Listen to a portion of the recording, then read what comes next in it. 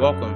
You're listening to the Bible Marathon Project, your one-stop class for learning Bible interpretation, defending your faith, using spiritual gifts, and building consistency in your devotion with God. We hope these sessions are a blessing to you as they have been to us. And without further ado, we say welcome to Vulnerability Sunday.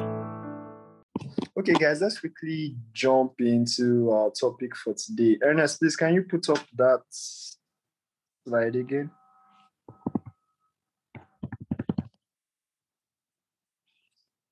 I beg, please, can someone help me pronounce that thing? I don't know how to pronounce it.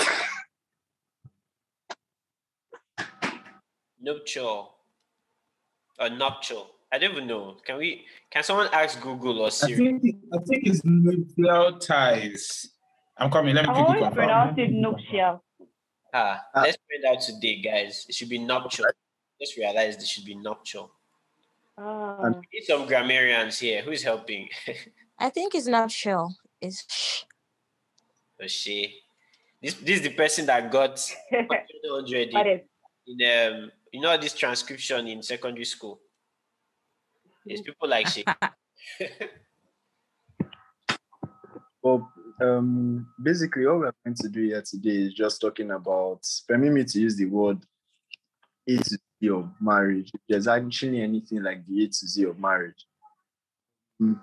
And this is where I'm actually going to start from. Permit me to say that no two marriages are actually the same. And I would have my reasons why I'm saying this is no two people are the same. No matter how you could be twins, triplets, grown up in the same environment, you actually would find out that everybody responds to various experiences differently. Same experience, different responses. And the interesting thing about marriage is each individual with their own individual differences, their own individual experiences, with their own individual choices that they've actually made, come together and try to build a home or build a family. And then what you have is two people who are also trying to understand each other. And because we know that no two human beings are the same, we also would know that no two marriages would ever be the same or ever be alike. So I'm usually very wary when people will tell me things like, these are the 7 keys to having successful marriage. Or these are the 3 main focal points to a blissful marriage. For 26 years, we've been married and no quarrel. Oga.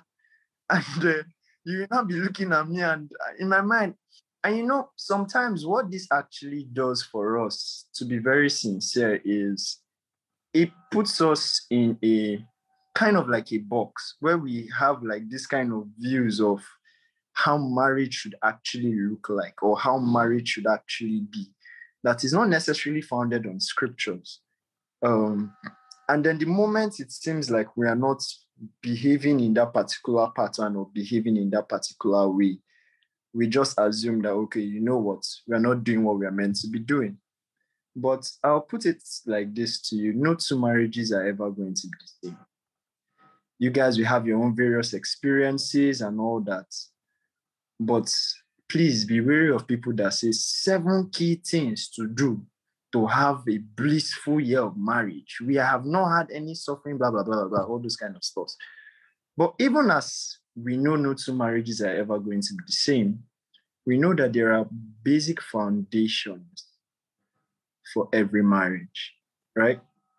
So you have it at the back of your mind that in as much as whoever my spouse is going to be, we are going to set our own rules, we are going to do certain things differently. And if you've seen when all these maybe marriage counselors, things that they've observed over years in maybe a couple of marriages and stuff like that, and then they bring out books and stuff like that. But at the back of your mind, know that, okay, there are basics, there are certain foundations.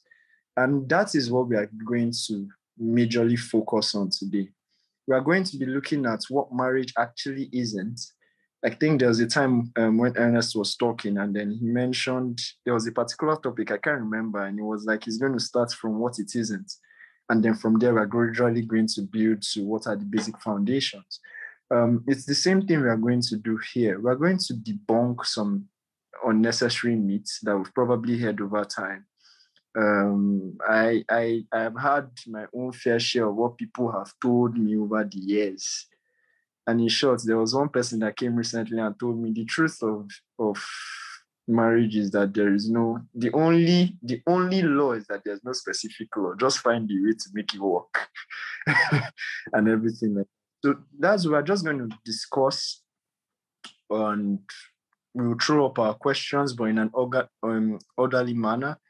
And we'll try to look within scriptures, because at the end of the day, it is the scripture that is the foundation for everything that we are going to do. So we're going to look within the scriptures and see exactly what does the scripture say about this union between a man and a woman. Mind you, it is not union between Ada and Eve. It is union between man and woman. It is not Adam and Steve. Man and woman, not man and man, not woman and woman. Sorry. Let me just put it out there. And so the floor is open.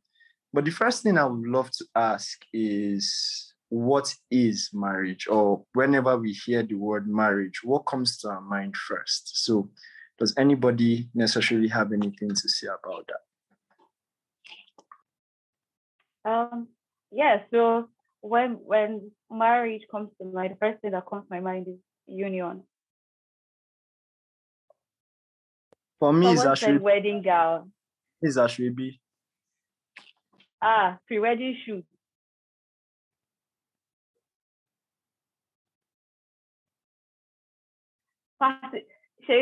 So we need to examine your priorities. Say party jollof. Sheita is on the roll on her own, sincerely.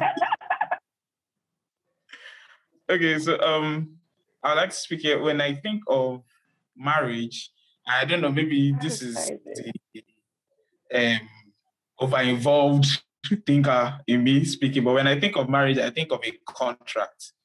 I think of a contract that should not end until we die. Like, let me kind of explain what I mean. So, it's kind of like contract in sense of a covenant, right? Like for us Christians, marriage, first off, is not a thing of government or something like that. It's bound by faith to God, like our devotion and submission to God, right? And in there, I'm pairing myself up with this other woman and saying, okay, I have these vows and, I want to get into this thing with you where, despite what I feel sometimes, despite how things go sometimes, this is what we are in it for, right? This is what binds this stuff. So for me, it sounds more like a contract, I don't want to make it sound so business and what is it called, capitalist, but yeah, contracts.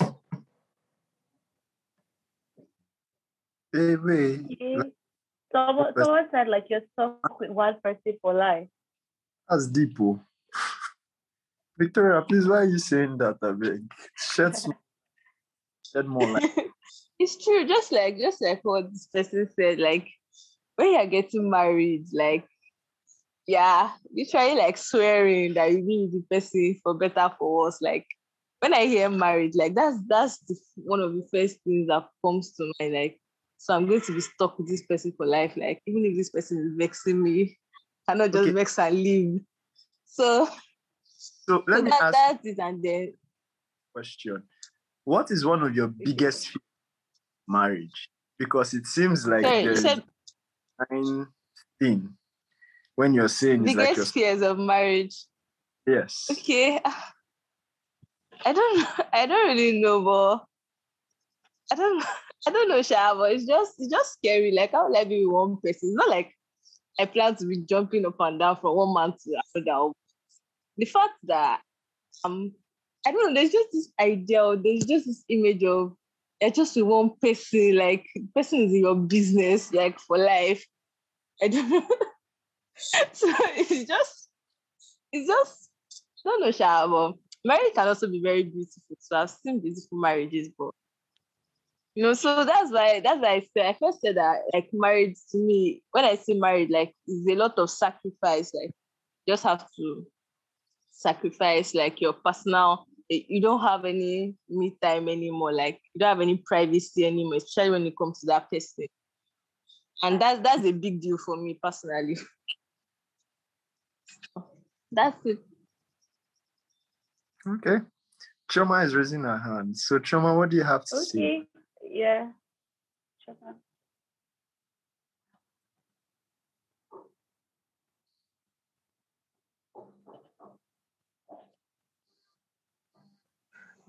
I wasn't raising up my hand. Sorry. Okay, just tell us something. What do you think about marriage? Raise your hand. What comes? Okay, what actually comes to my mind is covenant. That's the only word that comes to my mind whenever I hear marriage. Deep. Choma, what church do you go to? CCI. Fantabulous. Miriam, do you have anything to say or to add?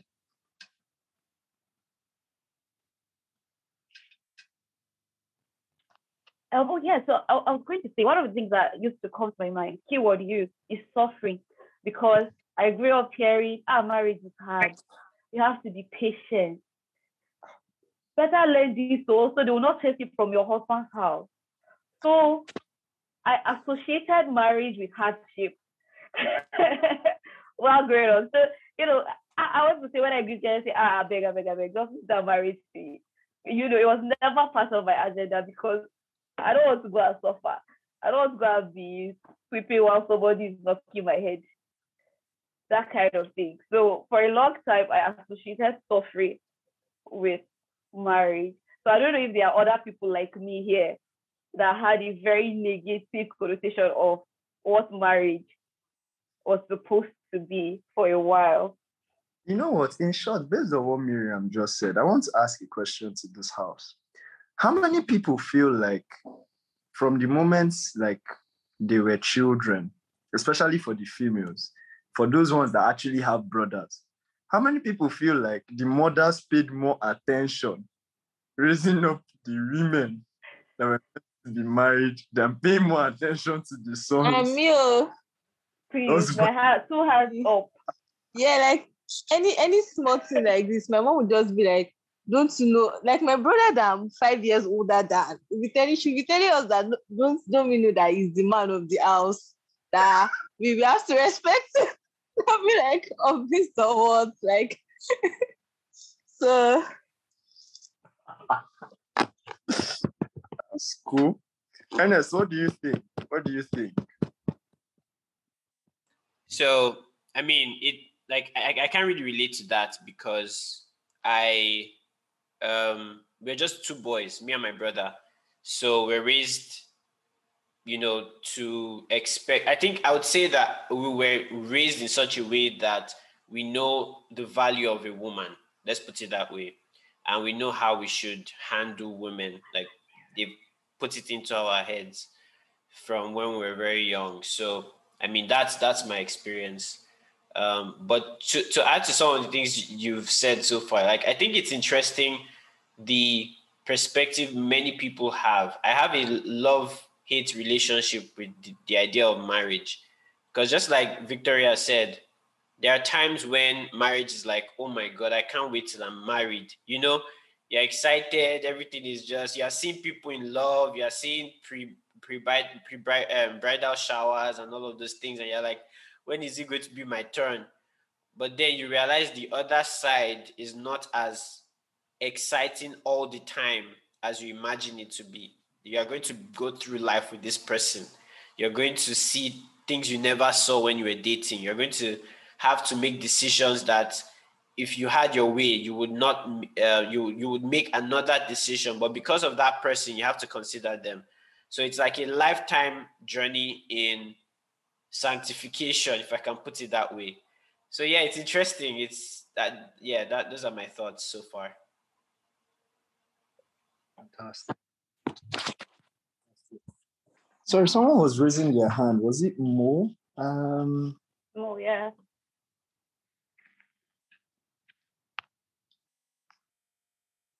Yeah, so Mo, go ahead. We're Okay, Mo, hearing. I speaking. I'm speaking. So I feel like most times they try and base everything on the woman, like in marriage, especially Nigerian marriages. They'll be like, women, don't talk back, don't do this, just be smiling. But when you think about it, a lot of times it's not the woman that has problem. I feel like it should be both ways because you'll be hearing stories that this happened, and you look at the man and he's not present. Like I think most girls can testify to this. Their fathers were never around. Like they will just say they are working, but their fathers were never around, and they were never like present and everything. You would think that they're married, but so I'm like, in a situation like that, how is marriage actually meant to be? Because when you see things like that, you see it replicated in how many families in Nigeria. You're like, how is it actually meant to be? Is it really a marriage? You're trying to think about it. Thank you, though. I guess those are some of the things we need to crash today to finally look at what marriage really is according to God's plan. So Daniel has that up. Hi, Daniel. Yeah, okay. So I just wanted to quickly chip in on I think this will help the conversation going forward. On the part of how in homes women are raised more with the mindset of marriage and trained more, should I say. I think one of the reasons is that how to say it? Anyhow, Sha. So I think my own reasons why I think so is number one, it is difficult to teach men how to act in marriages. I think it's very, very difficult to teach men how to act in marriages because for a woman, you can simply say, you give birth to the children, you raise the children, that is your major thing, right?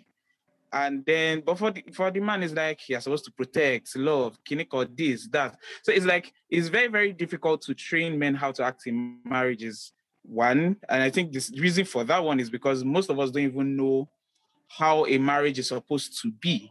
We have these romantic ideas that has infested our society for so long that we don't even know that these ideas are wrong. We just naturally think that this is how things are supposed to be. So I think those are one of the two major reasons. And then the third one is that on a general scale, men usually don't have mentorship growing up. So those three things, I think it keys in very well in how men act in marriages now. And there was a video NS sent to some of us, and the man there said most of the time that he counseled married couples, the men were the were the troublemakers most of the time. The men were the ones doing things that were wrong, and I quite agree with that. But I don't think it's necessarily because men are scum or trash or stuff like that. It's because we don't know. The world expects us to just know. And the thing is, we don't know. Nobody comes up and tells you this is how things are supposed to be. This is one thing I envy women for. There's a little bit of guidance that women have growing up. I'm not saying it's the right kind of guidance, but it is guidance nonetheless. Men don't. And we are just expected to know these things. So it's like, I think tonight will benefit everybody, but I think maybe men a little bit more because we gotta know how to act and we don't know. So please teach us. Thank you so much. Ernest, let's get to Genesis 2. And let's take it from verse 19, if possible.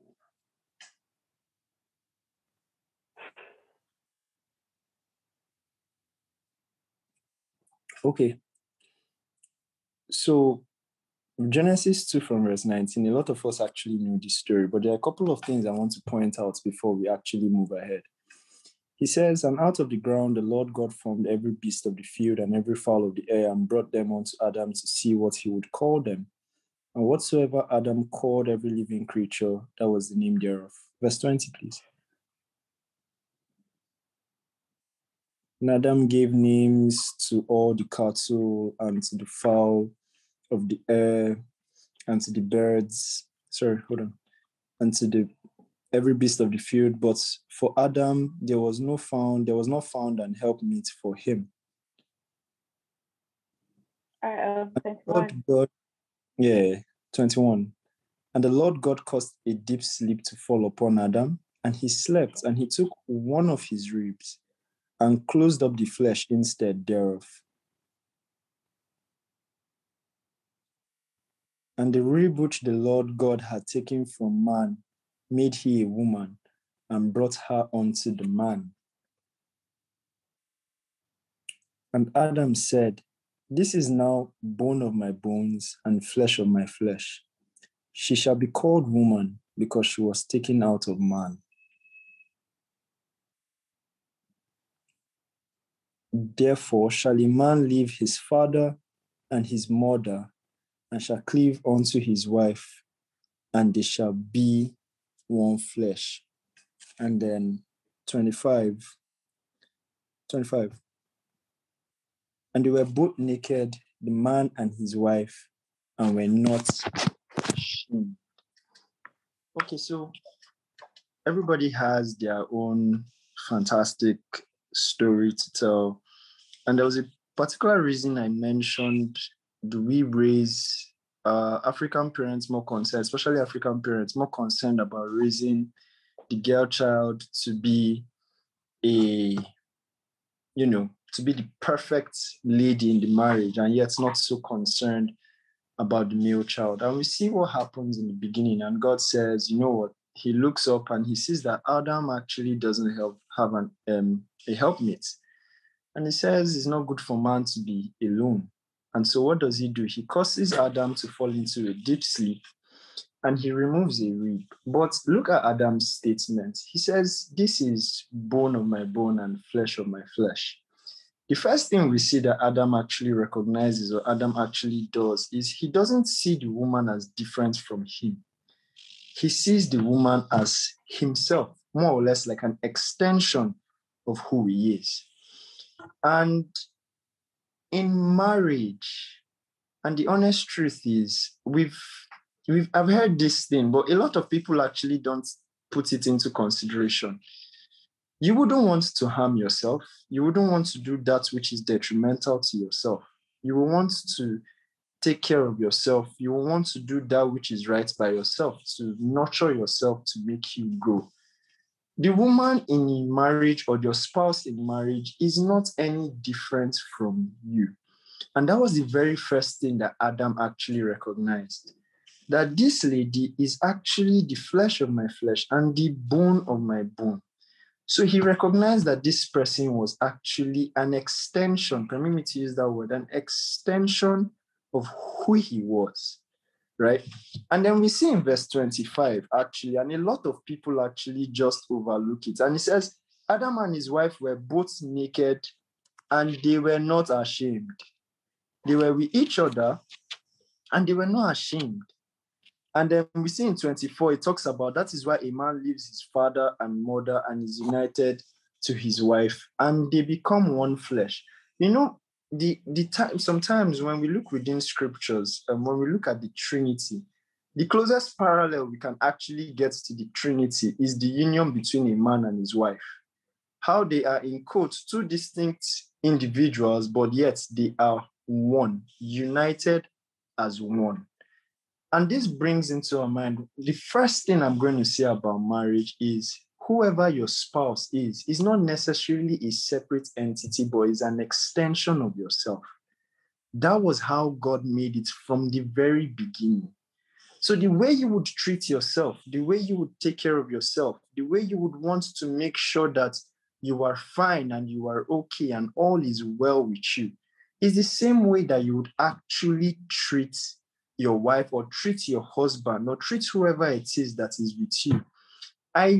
Sometimes I feel like, to be very honest, sometimes I feel like a lot of us actually have bad ideologies of marriage, not because we've not seen good ideologies of marriage, but just because a good number of people have very bad theology. Permit me to put it that way. We have very bad understanding of the scriptures, or we have very muddled up understanding of the scriptures. And sometimes what even scares me in our time is how we allow these ideologies creeping into the same foundation that we're meant to have, and which is the Bible. So we allow all these ideologies of, you know what, this is how it should be, this is how it should be, twist what it is actually meant to be. So the first thing that I would like to point out, the first thing I would like to state that a marriage is a union between two people. At the point where they are united, they are no longer two separate entities, but they are one, right? The same way you would look at yourself on any given day in the mirror is the same way you are meant to look at the one that you are united with. And it's easy to say because, for example, I'm married, for example, it's a very easy thing to say, just that I'm meant to treat this person like I'm treating myself. Sometimes when I do certain things, or when my wife does certain things, like this night, she pursued me from the room. I was just telling Ernest and Daniel earlier on of how I was chased out of the room. But at the end of the day, you would still recognize, and it's the first thing that should always be at the back of our minds, that the person I am united to or I am united with is an extension of me. And just the same way I would want to see myself grow and I want to see myself do well, it's the same way I want to see that my partner grow and that my partner do well. It is a union between a man and a woman. And I think that was the very first thing we even noticed, that it was a union between a man and a woman. It was not a union between a man. God did not create another man for Adam. He created Adam and he created Eve. He did not create Adam and Steve. I keep saying this thing, but he created Adam and Eve. And then apart from the fact that it's a union, we see what Adam says, bone of my bone, flesh of my flesh. That means this is the person. This is just an extension of me. And the Bible says, and it is for this reason, another very important thing, it is for this reason that a man will leave his mother and his father. Not saying do not respect, but the union is between you and your wife. Whatever is going to happen within your nuclear family, it is between you and your wife. Respect your parents, no doubt.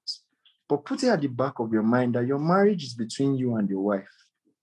At the end of the day, when God is looking at you, God is not going to tell you, oh, what did your parents tell you to do? No, it is both of you that are united together. So I find it very interesting that so many people or so many marriages in our time and age have it, you can hear or you would see the fact that an in-law will come from nowhere. That is your wife that is doing you. That is your wife that is poisoning you. This, that. Or the wife will say your husband is a useless, or the wife's parent will say your husband is a useless man. This, that. No, they are not included. Patience of Zoko. They are not included at all. It is simply between the man and the wife. And then in verse 25, it says something that they were not ashamed. They were naked together and they were not ashamed. So your spouse is a safe place. Your spouse is your safe place. Because my mom once told me something, and as the days goes by, I see it happen more and more in my life. I see the fact that my wife, out of everyone in this world, is the one that wants me to succeed the most. In short, if you want to get my wife really angry, just touch me. There was a day she almost shouted at my immediate boss that was in the office because he had done something to me. I had to say, I beg, please calm down. They were together and they were not ashamed. So she is your confidant. She is your safe spot. She is that person that when things are bad, you can always just rely on. It's a union. And the beautiful thing about it is that the truth of the matter is, once we are able to recognize the fact that, you know what, this is a union between both of us, you are basically an extension of me. Like there is no one else that is meant to be within or come into this marriage. It is between me and you. Not saying you cannot take advice, but as well as be careful with the advice you listen to. At the end of the day, it is still between you and your wife. And then finally, recognizing that you are each other's safe space. There can be no need or no reason for shame within your union or within your marriage. And this will lead us to further questions. I think Miriam had a question that she wanted to ask, but I just wanted to quickly drop that definition first out there. It is a union between a man and a wife. Your wife or your husband is basically an extension of you. It is between both of you. And lastly, the person is your safe space. So, Miriam, you had a question you wanted to ask. Please go ahead. Oh, I think she just left. Oh, wow. Interesting. He just connected back. But I wanted to buttress something that Treasure said. Can you guys hear me? Yes. Yeah. Yes, we can. Cool. So what I wanted to add is just a verse that solidifies what Treasure just said. It's so profound. This same text, Genesis chapter 2, from verse 20, 23, 24, 25, and what Treasure is saying about that oneness, Paul brings that picture in Ephesians. So I want to show that on the screen. Ephesians chapter 5. Let's read from verse 25. All right. I don't know if the screen is showing. Yeah. So Ephesians 5:25 says, "Husbands, love your wives, even as Christ also loved the church and gave himself for it." I'm sure we'll still come back to this later on. But look at this, verse 26. It says, "That he might sanctify and cleanse it with the washing of water by the word, that he might present it to himself a glorious church, not having spot or wrinkle or any such thing, but that it should be holy and without blemish." Now, this is the part. It says, "So ought men to love their wives as their own bodies." So when Treasure was saying she's your extension, he meant it literally. Like once you get married, that your spouse becomes your extension. Just the same way you can see the unity in the Godhead. Like God is not this, God the Father is not the Son, but the Son is God. And you can see that perfect unity. You can see that perfect oneness. All right. And you can clearly see that that's God's intention in marriage. It's love your wives as your own body. And it says, "He that loveth his wife loveth himself." So this is just beautiful. I wanted to add that to what Treasure was saying. Miriam, I think you're supposed to. You got disconnected, but Treasure was asking for you to bring up the question you had, or the statement you had, rather. Oh yeah, sorry, my network was bad for a bit. So just on the flip side of everything that Treasure has said, so we want the men to love unconditionally as Christ loved the church and treat their wife as an extension of them and all of that, and it's so beautiful. But to bring us back to my point initially, so many young girls grew up hearing, do this, don't you know your husband agrees to do this, if you don't do that. And we had this mindset that our husbands are supposed to squash us and maltreat us or something. But that's the exception, that's the extreme part, because scripturally, the husband has a place of authority in the home. And that is something that is a bit hard for a lot of women to accept, because just after, Christ, love your wife as Christ loved the church, we have to always put that back into the equation so that there's a balance. So in as much as we want to be loved, there's a place where we're supposed to submit and respect and truly accept the authority of a man over you. And the feminist in me is raging and fighting this, but the word of God reigns supreme, because that is the mandate that we follow. So the question I want to throw to the house now is, what do we think is the purpose of marriage? Why do it all? Why are we even bothered with learning all this? So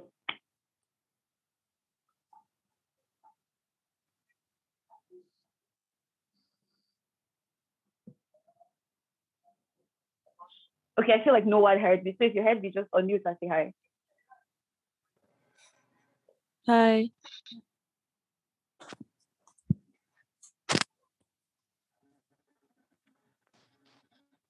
Hello. Please, you can go ahead if you want to answer the question. I don't know who was speaking before. Does anyone want to attempt the question? Just give your thoughts. What do you think is the purpose? Okay, please go ahead. Yes, we have an excited. Yes, please.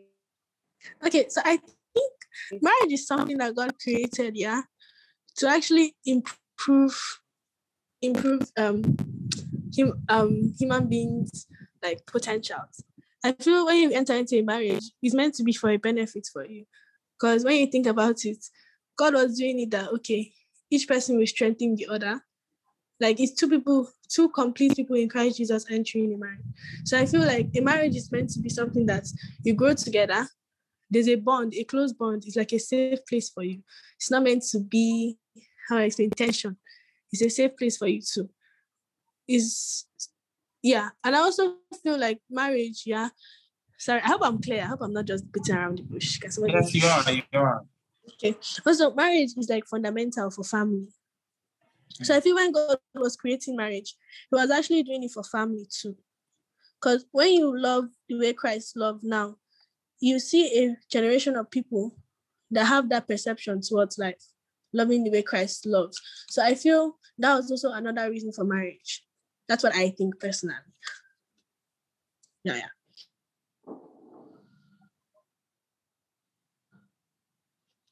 Yeah, thank you so much, but that was so profound. So are there other people that would like to try? I'd like to try. Okay, so just like Mo said, marriage, I think the first purpose for marriage is for two people are coming together, two people that already have like a purpose, and which in our context in Christ, we already have a purpose in Christ. So we are coming together to help each other, achieve that purpose, first of all, and then secondly, for family to be marriage is like the bedrock for family, where we're supposed to raise children and demonstrate that union between Christ and the church.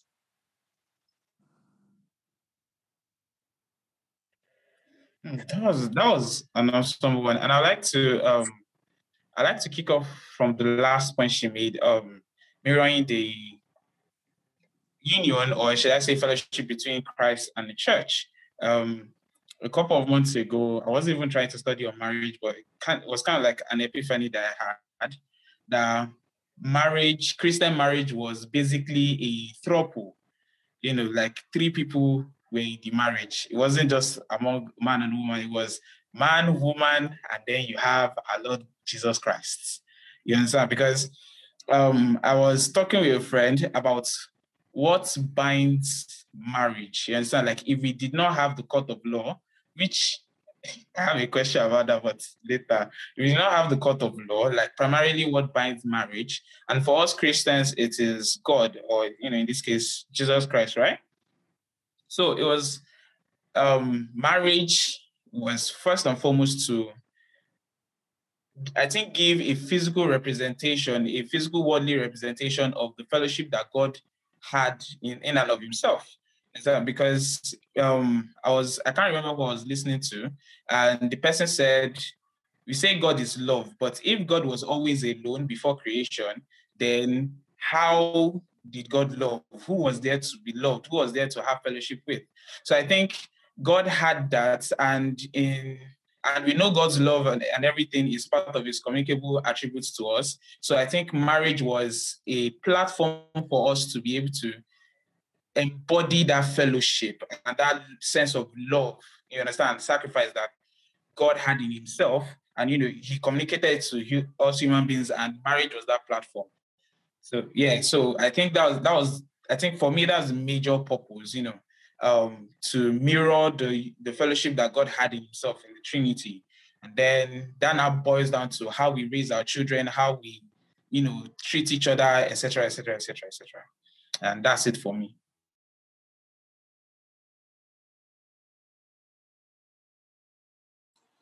Yeah, that's really good. I wanted to ask a question. I don't know where Treasure went, but I have a question. Go ahead. By the way, Treasure, if you can grab Ruby, bring her. She should be here too. Let her give us some thoughts. They're asking for you.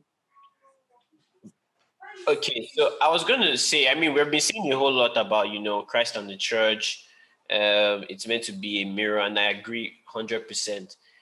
But I'm sure some people might be thinking, like, okay, but it's not only Christians that marry, unbelievers marry. So, like, what's the purpose of marriage from a generalistic standpoint? Like, is there something else apart from mirroring God's, you know, communicable attributes?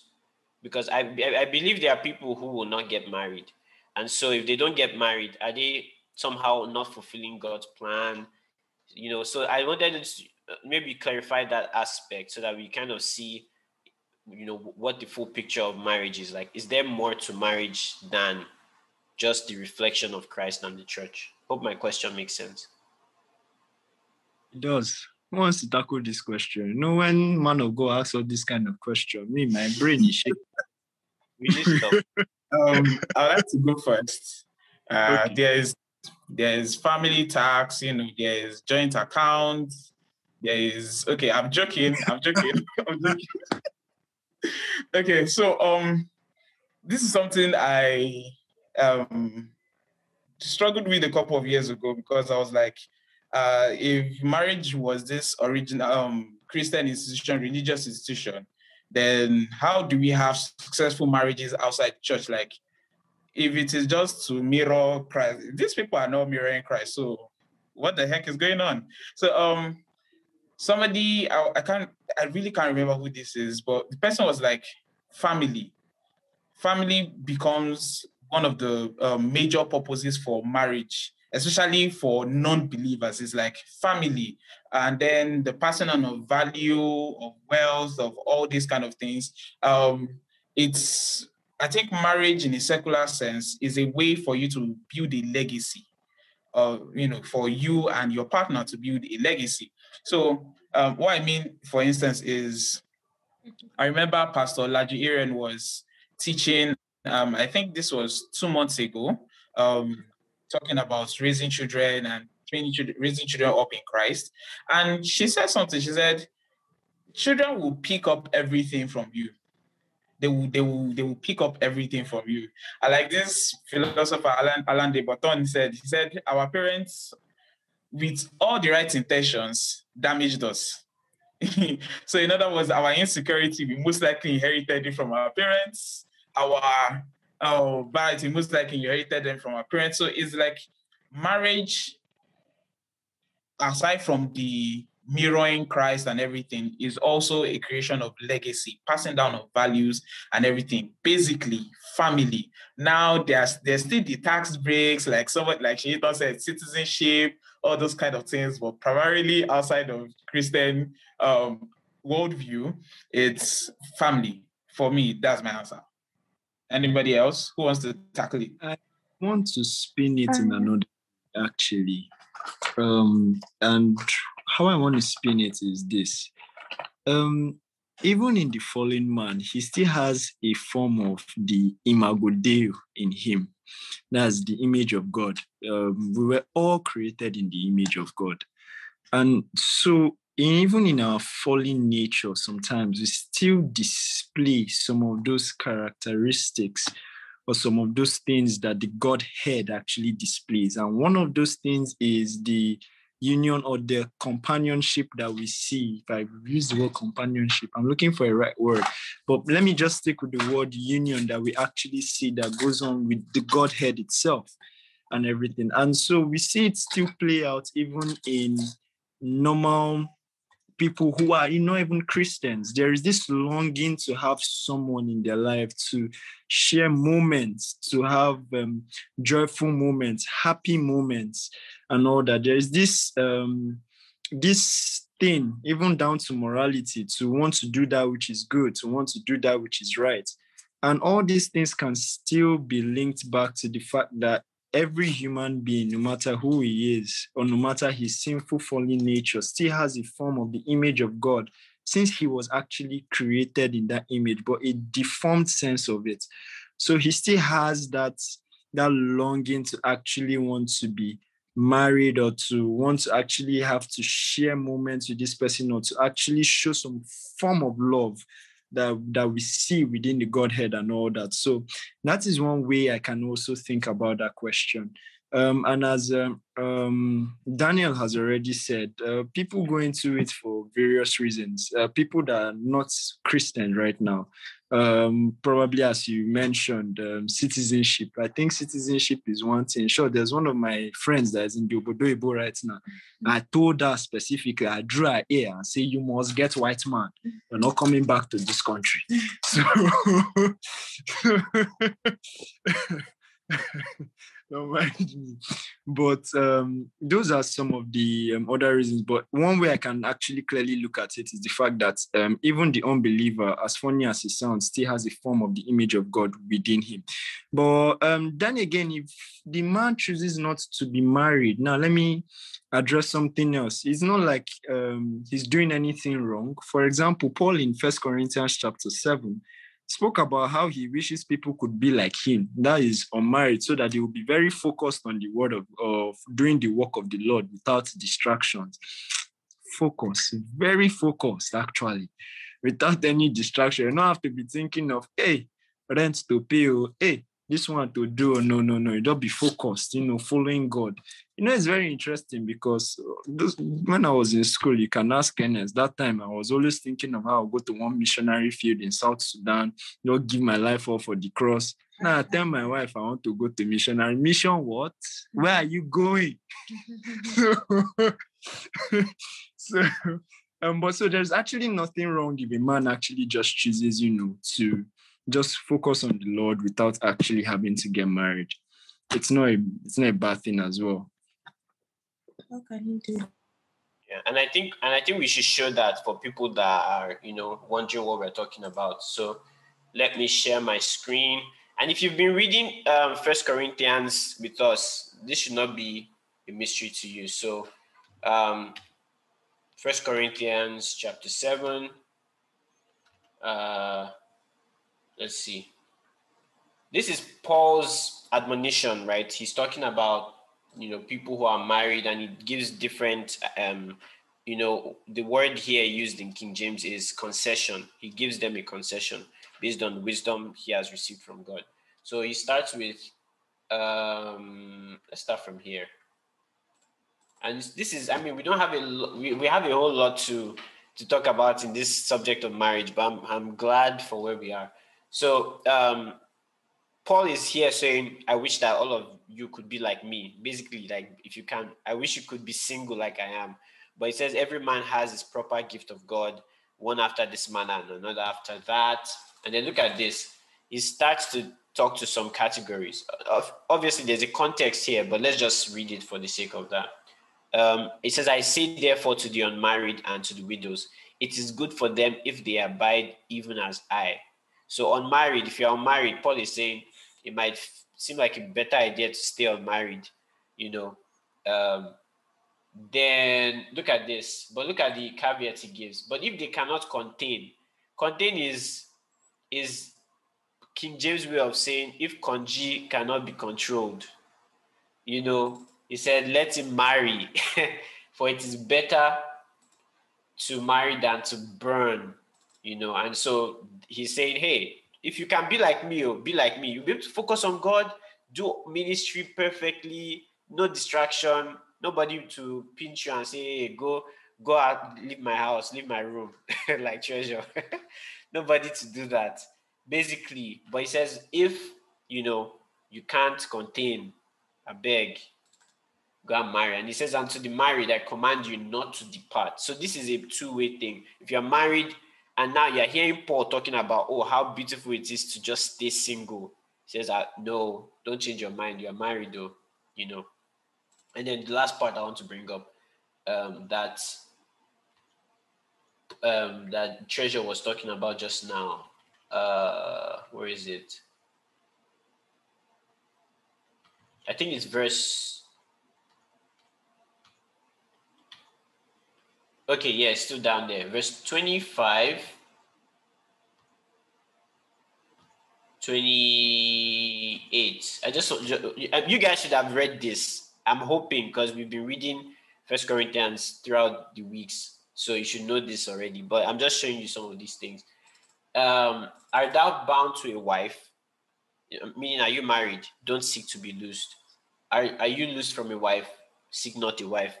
And there was a context here, like I said. The context was the verse before, because of the present distress.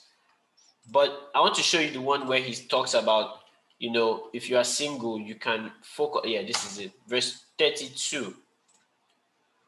But I would have you without carefulness. He that is unmarried careth for the things that belong to the Lord, how he may please the Lord.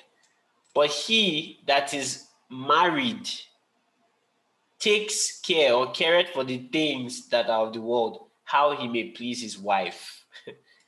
So that's so interesting to note. All right, I'll stop here. Just wanted to put some text to that. By the way, welcome to everyone who is just joining us. You're welcome to Bible Marathon. Please go ahead, Treasure. Thank you so much, Ernest, for that scripture. Okay, so now let's quickly rush through some of the myths that we probably have about marriage, or I won't just call them just myths alone. So myths, fears, things that you've probably seen within your society or within your culture or where you stay, and you feel like there are things for concern. So like the very first one about how it feels like so many times, like parents just seem to just focus on just the ladies and how the ladies should be good women when they're in the marriages, but never seem to focus on the guys and raising the guys to also be good husbands. So what are also some of those probable things that you've heard and you question? I would love to hear like people's response. What are the things that you probably might have heard or you might have seen or you might have listened to at one point or the other? And I have one very, very interesting question. So I'll just drop this one here. Which gender, because there is this thing about cheating. Which gender, according to people in Bible Marathon, do we think cheats the most? And there is a reason for this question. So you can answer that question first. And then answer my own question.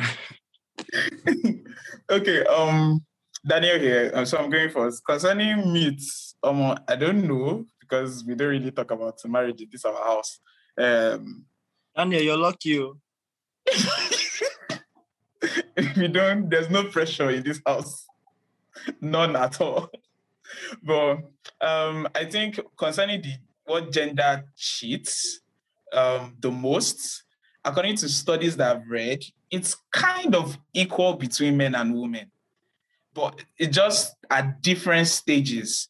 They say women tend to cheat in early stages of marriage, and men tend to cheat at the later stages of marriage.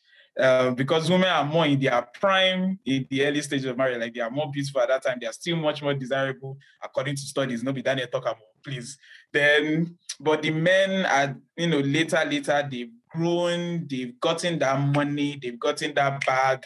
Now they are much more interesting, and there's this thing that people believe that young girls don't want to sleep with 50-year-old daddies. Is a lie. If the money is there, they are coming for you. So it's both genders. According to many psychological studies and sociological studies I've read, it's both genders, just at different stages. That's me. That's a very interesting way to answer that question. Please, guys, myths that you probably have heard, things that you probably have seen that you want to point out, and then this is my tricky question. Okay, so sorry. Let me add something about the myths I've heard. That is there is one man made for one woman, or one woman made for one man from heaven, something like that. Yeah. So. Kabaye, speak on, brother, please. Fire forward. No, I just wanted to mention that Just, I thought you said we should talk about mates that we've heard now, right? Oh, So guys, the myth of is soulmates, that really, Abi. is that really a myth? That's the question I want to ask. Like, do we actually believe like everyone actually has a soulmate? There's just this one that you know how our parents, God, oh God, if you grow up in a Pentecostal church, you will hear things like there was one testimony I had one day. Please, I must share this. One man told us that this is how he told God he wanted his wife to be. Everything, gave the specifications down to the name. Brother here, and then God gave him the wife down to the name. So guys, what do So, you think? people are asking that we talk about this one. Seems like it's a very big issue. So I want to just throw in some thoughts on this. I was listening to Joseph Prince long ago. He was the first person that broke this myth for me, like broke it into pieces. He shattered it. So Joseph Prince was talking to young people, and he was like, the people have this idea that there's just one person that God has created for you, and if you don't marry that person, you are basically out of purpose. Imagine if that person that was for you got married to another person. So they made the mistake and got married to someone else. So that means your own destiny is shattered for life. So now you're going to mess up another person's destiny by marrying that one who is supposed to be the wife of another guy. So when he broke it down that way, it just made no sense. You see? So I think the main issue here is understanding that it is man and woman, and the criterion God gives is in the Lord, marry in the Lord. So for a Christian, it's get married to someone who is of the opposite sex. Very important. Church has been hammering on this. All right. No culture, no westernization. Nothing can change the word of God on this matter. It's man and wife. Next, it has to be someone for your safety and for the glory of God, someone in the Lord, someone who believes the same thing you believe. If you have those two things, and then I would add as a concession, there's some level of compatibility. There are some people who are believers that you can't just, it won't work. I'm sorry. Not because of anything, but because you just don't flow. You can't have conversation with this person. Like, being together is like a burden. That's already a sign that something is off. But biblically speaking, man to wife and in the Lord. But that's the only criterion. There's no one that God has predestined before time began, before the foundation of the world, and wrote her name in the marriage book of life. There's nothing like that. Husband material 1,000 yards. So are you trying to tell me there's no material in the market? It's not possible. Please don't break my mind. That's all. Okay. I like to chip in on this also mate thing, and I'm going to shamelessly plug myself in here. There's this idea called romanticism that I am exploring in episodes of my podcast from this week, so I'll be posting it on the group. But one of the ideas of romanticism is the idea of soulmate, the idea of the right person, the perfect person, right? Which is not biblical in any sense. There, like Ernest said, there is certain criteria that everybody wants to meet, but that doesn't make this person the right person that was destined for you. Now, people like to interpret Adam and Eve as soulmates, right? But it's like, first off, Eve was the first woman. Who do you think Adam was going to marry? Wind? I don't know. Like, where did you think that was going to lead to? And second, if you read very well, when God brought Eve to Adam, God didn't tell Adam, this is your woman, take her, and that's it. Adam still had to do the choosing himself. He still had to proclaim Eve as his wife. And you see that in every other part of the Bible. People like to think that God runs this dating agency, heavenly Tinder, swipe right to get the right one. I don't know, but the Lord is that most cool. No. So I just want to put that in. And this whole thing of the right one, saying the right one is also it's just another way of saying soulmate, because the concept of soulmate is that the soulmate is the right one. That when you find this one person, everything in your life that has been subject to confusion, that has been subject to, failure, everything will just get corrected. You will become whole. You understand? All these scars, emotional, mental, spiritual, will just hit. It's like, I don't I don't know about you, but and I'm going to draw out Treasure here. Treasure said something last year. I'm not going to say when last year, but Treasure said something that he okay, I'm not even going to say it, sorry. I forgot. Let's move on. Say it. We want to hear it. Say it. Are you sure? Okay. Treasure said, I think I've forgotten who asked, but somebody asked Treasure, did you marry the right one? And Treasure he doesn't believe there is a right one, or he doesn't believe in marrying the right one. How did he phrase it? I think you phrased it in a way like saying, you married the person that was most right for you at the time, or like most compatible for you, something along those lines, but not in the concept of, now this is the one that God, created specifically. God looked at my future and said, this is the woman that will fit the future I want for this guy. It's like, no, fam, nah. Okay, so one thing I like to say is that there is nothing wrong in actually praying to God for guidance.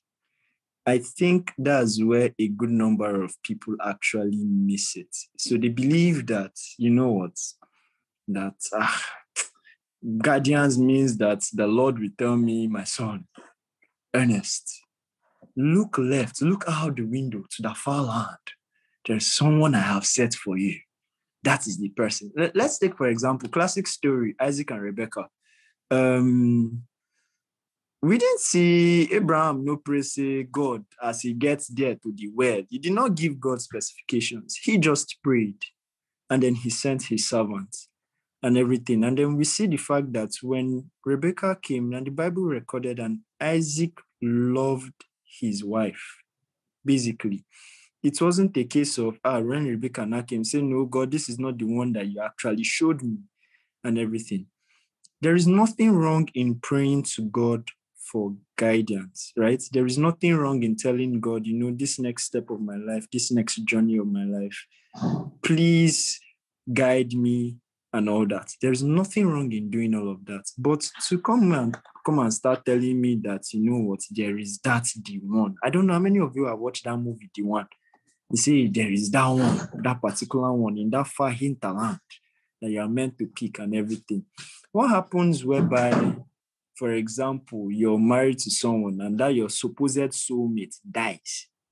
And then does that mean like you can actually never remarry because the one that was meant for you don't buy and don't walk out from this world? No. You shall be lonely for life. That means you will be lonely forever. No, it's not the case. But what I see happen is whoever it is that you decide to love as a man and as a husband, the Bible has commanded you that you must love as Christ loves the church. So even if you go marry witch from village, the Bible has told you that you must love such a person. And that is the command that we are actually given. I don't believe, so when people tell me like things like, when people divorce and they say irreconcilable differences, that thing used to baffle me sometimes because I believe like if you actually love someone or you love the way the Bible has actually commanded you to love that particular person, there is no blemish or there is no disability that you cannot find a way to walk through. I've heard also crazy things like I was talking to a friend recently and the friend was telling me something like that I must have sex before I get married. Reason? What's the reason? And it's a very popular thought within a lot of ladies actually, that my man should be able to please me. I must be able to test to be sure that this one can live up to standard. And I went to one city one time. So there's this pastor I love listening to. His name is Pastor Femi. He attends his city church and everything. And he basically states that nobody was created a sex part. And his point was, it is in the marriage that you guys will learn a lot of things, especially as regards the aspect of sex. It is in that marriage. That was how it was created from the very beginning, that it is within your union that you guys would understand each other, would understand, okay, this is what my wife likes, or this is what my husband likes, and things like this. And honestly speaking, we should have it at the back of our mind that we, as we are going to be parents one day, we should teach our sons as much as we teach our daughters. Because I've seen it happen a lot, whereby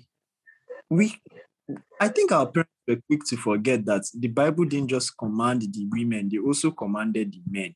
And the annoying that the command they gave to the men is even the harder one, because you want to love my wife like Christ loves the church. Oh boy, that is hard, because this guy loves the church unconditionally. And guess what? Listening to Paul Washer one day and Paul Washer was saying, how would you ever learn to love your wife unconditionally if she never commits any offense? How would you ever learn if she actually never commits any offense? Then how can you actually tell that you actually love this person unconditionally? She on this one that you have been raising hands since. Guys, let's hear what she Inter, speak your truth. Sorry. I think something you mentioned made me want to talk about a myth that I've heard, and it's that love is not enough. Love is never enough.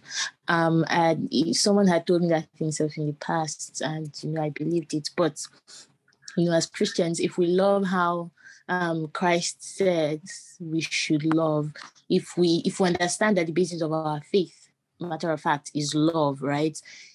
Love is actually enough. If we read 1 Corinthians 13, I believe, that explains how love should be, you would realize that love is actually enough. So I think that's why maybe people feel like marriage is also scary, like, oh my God, you're trying to tell me with this person forever, or to this person, pushes me to my limits, that kind of thing. But the way we are commanded to love, the way we're meant to love, like how Christ loved or loves, it should be enough. It is enough, right? If only we'll just, love that way.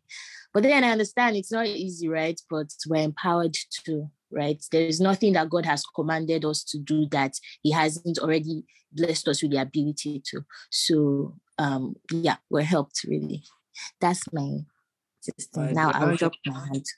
When you said it's not easy, it's actually not easy. Take it from me. It's not just take it from me. Teaching my wife how to, oh God, that thing tested my patience like nothing else in this life. Even you, it's not easy. Let's just keep it like that. Ayo, please, what's your question?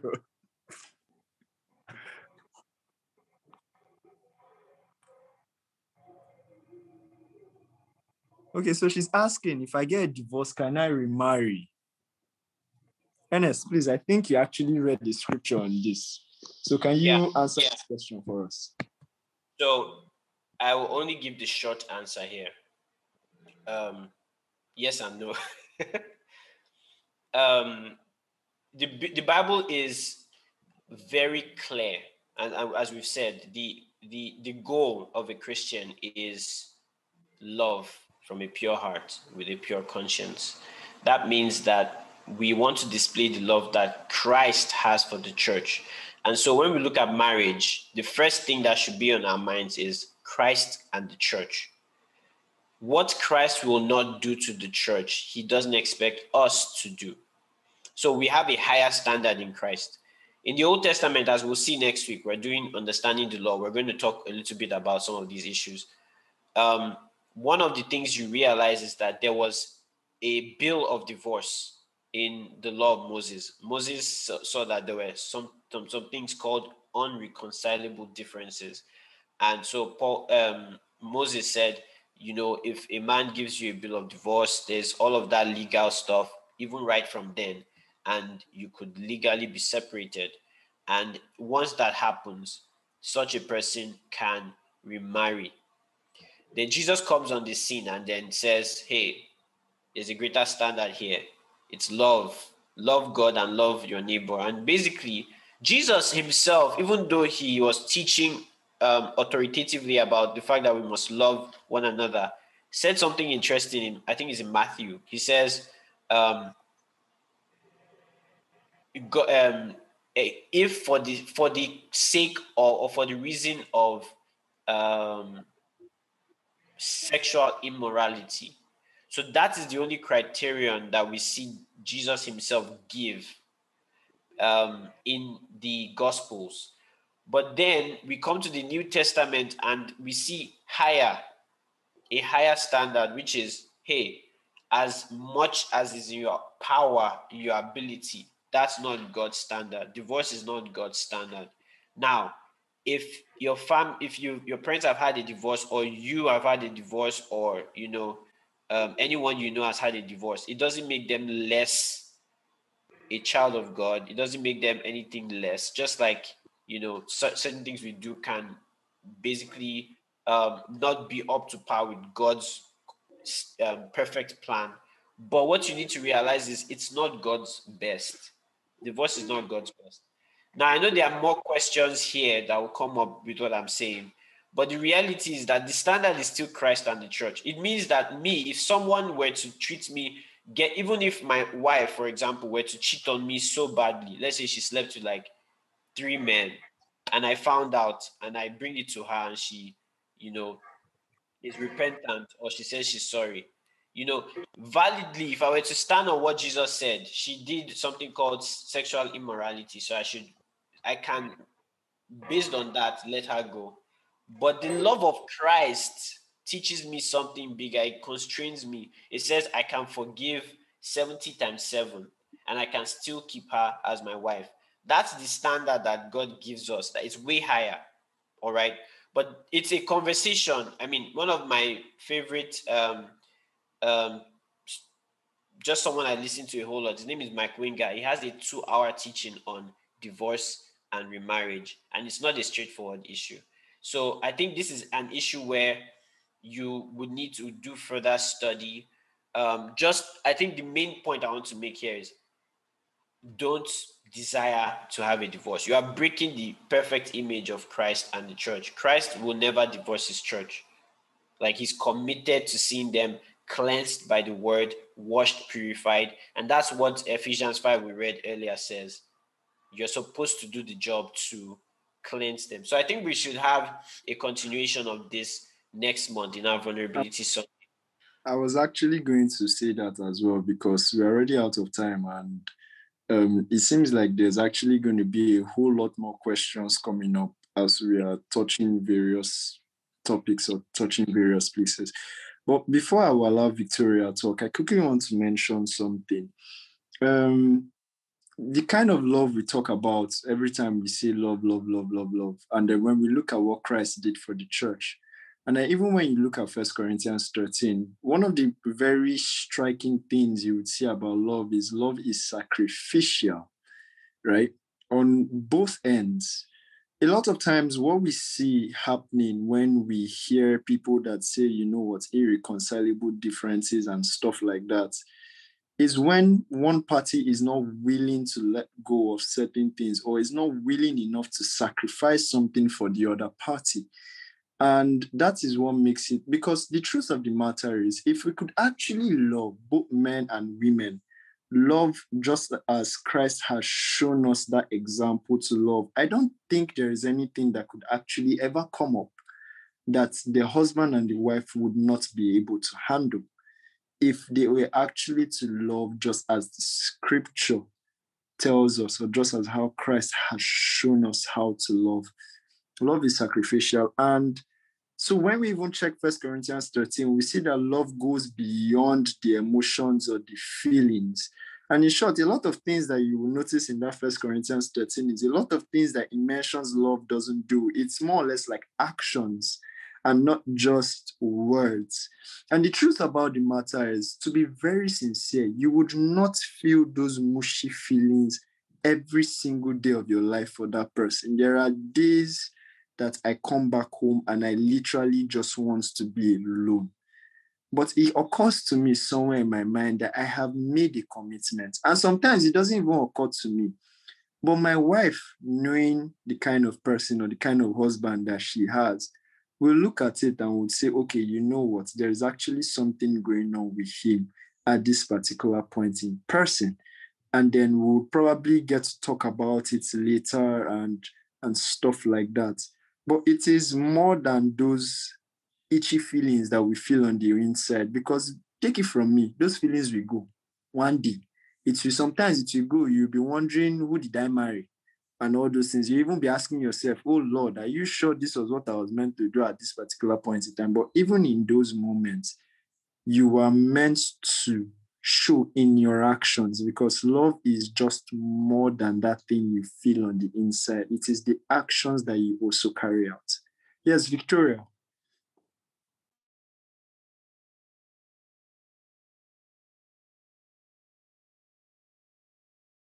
Okay. Thank you, Treasure. Thank you, Daniel. Thank you, Ernst, and everybody that's contributed. I was so blessed. Okay, so what I wanted to really point out, I think the person that asked the question that is it right to get married after divorce was pointing to that Matthew 5, where Jesus said you should not get divorced unless it's from a case of adultery, and then he said whosoever marries a divorced woman commits adultery. So I've heard people say that. I heard people use that as a case for once you get divorced, you cannot remarry. Okay, that's one. Then the second one, I wanted to actually ask if we were going to talk about this issue of men being the head of the family, like if you can break it down, because I've had a conversation with someone before about feminism, and we're talking about like feminism generally. And he said that, okay, if you're a true Christian, you can't really be a feminist. And I'm like, okay, is it feminism the way people do it in the world, of feminism for what it truly is, as men and women being equal, like both of you are the same?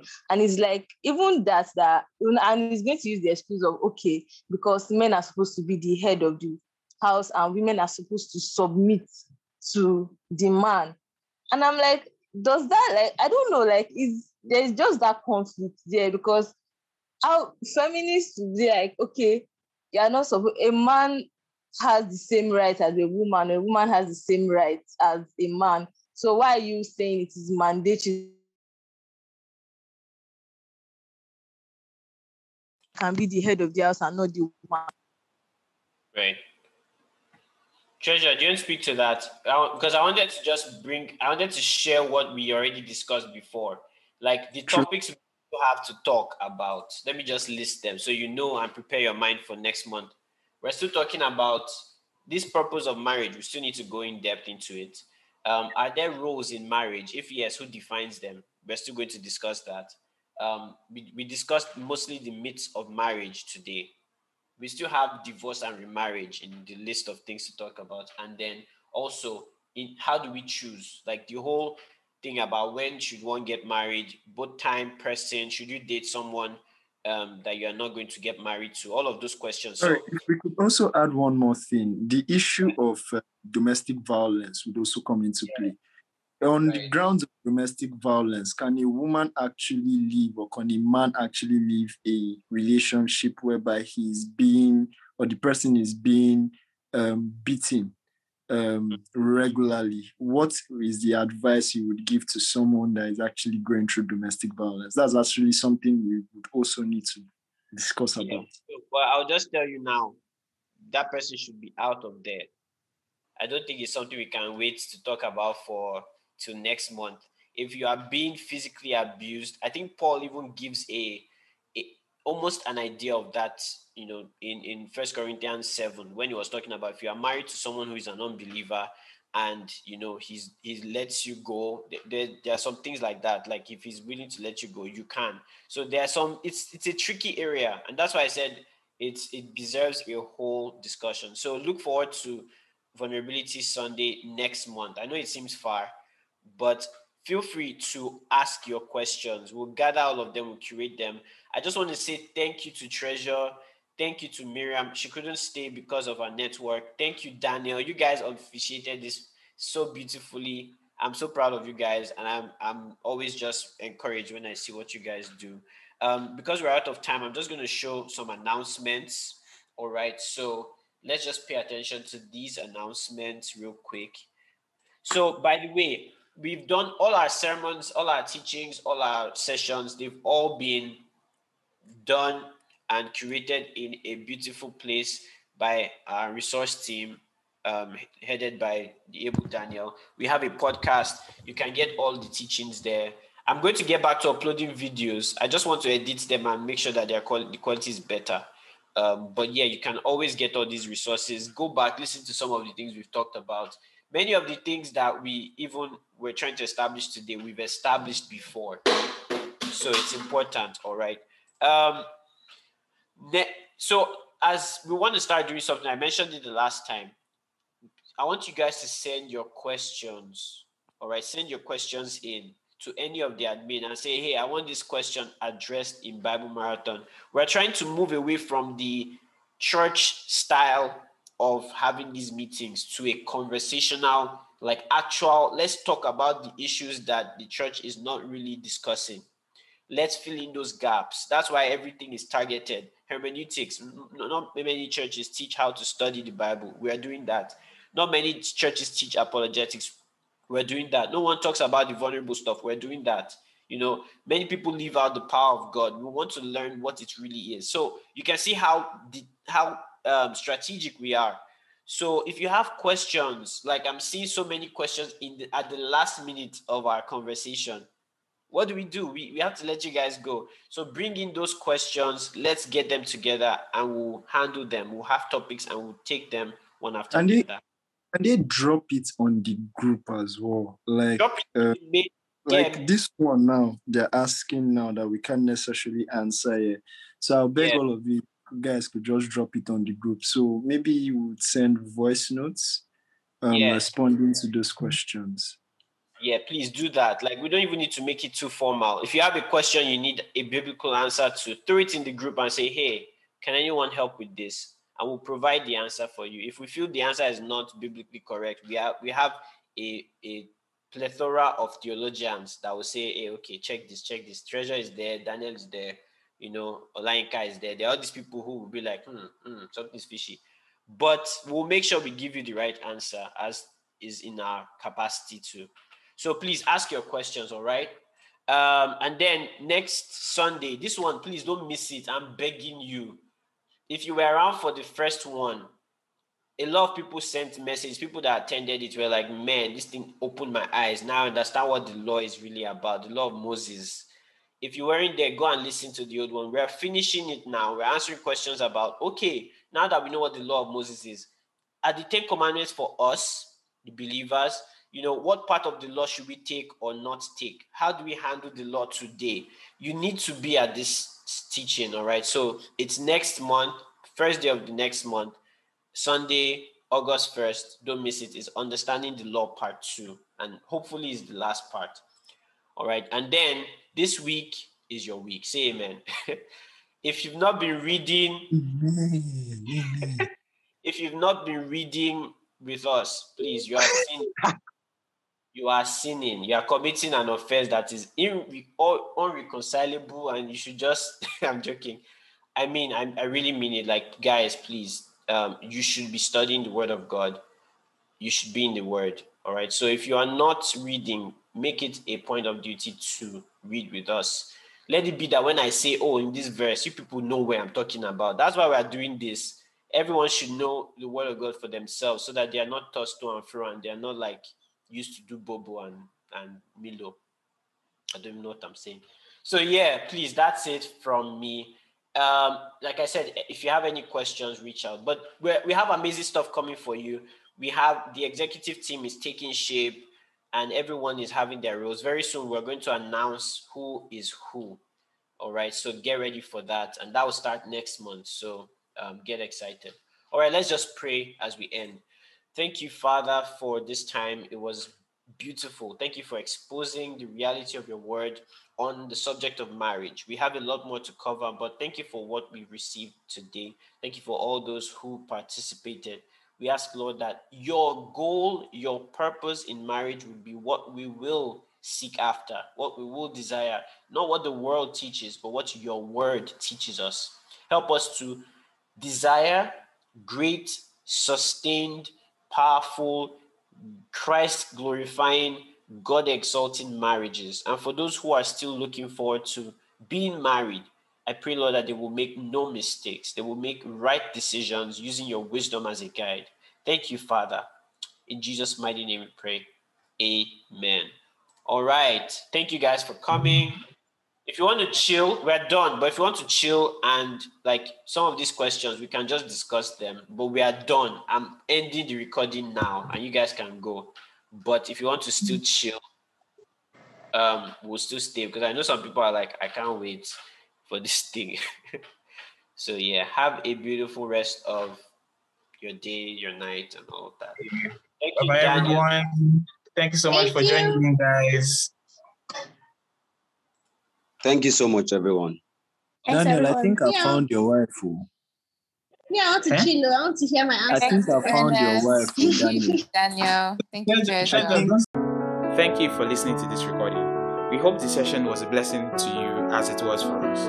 If you'd like to be an active part of Bible Marathon, maybe join in live on our Sunday sessions, be part of the WhatsApp group, or would just like to know more about the Bible Marathon project, visit our website bit.ly/bmglive4 for more details. That's bit.ly/bmglive4 for more details. We pray you stay blessed, experiencing progress and joy in your faith.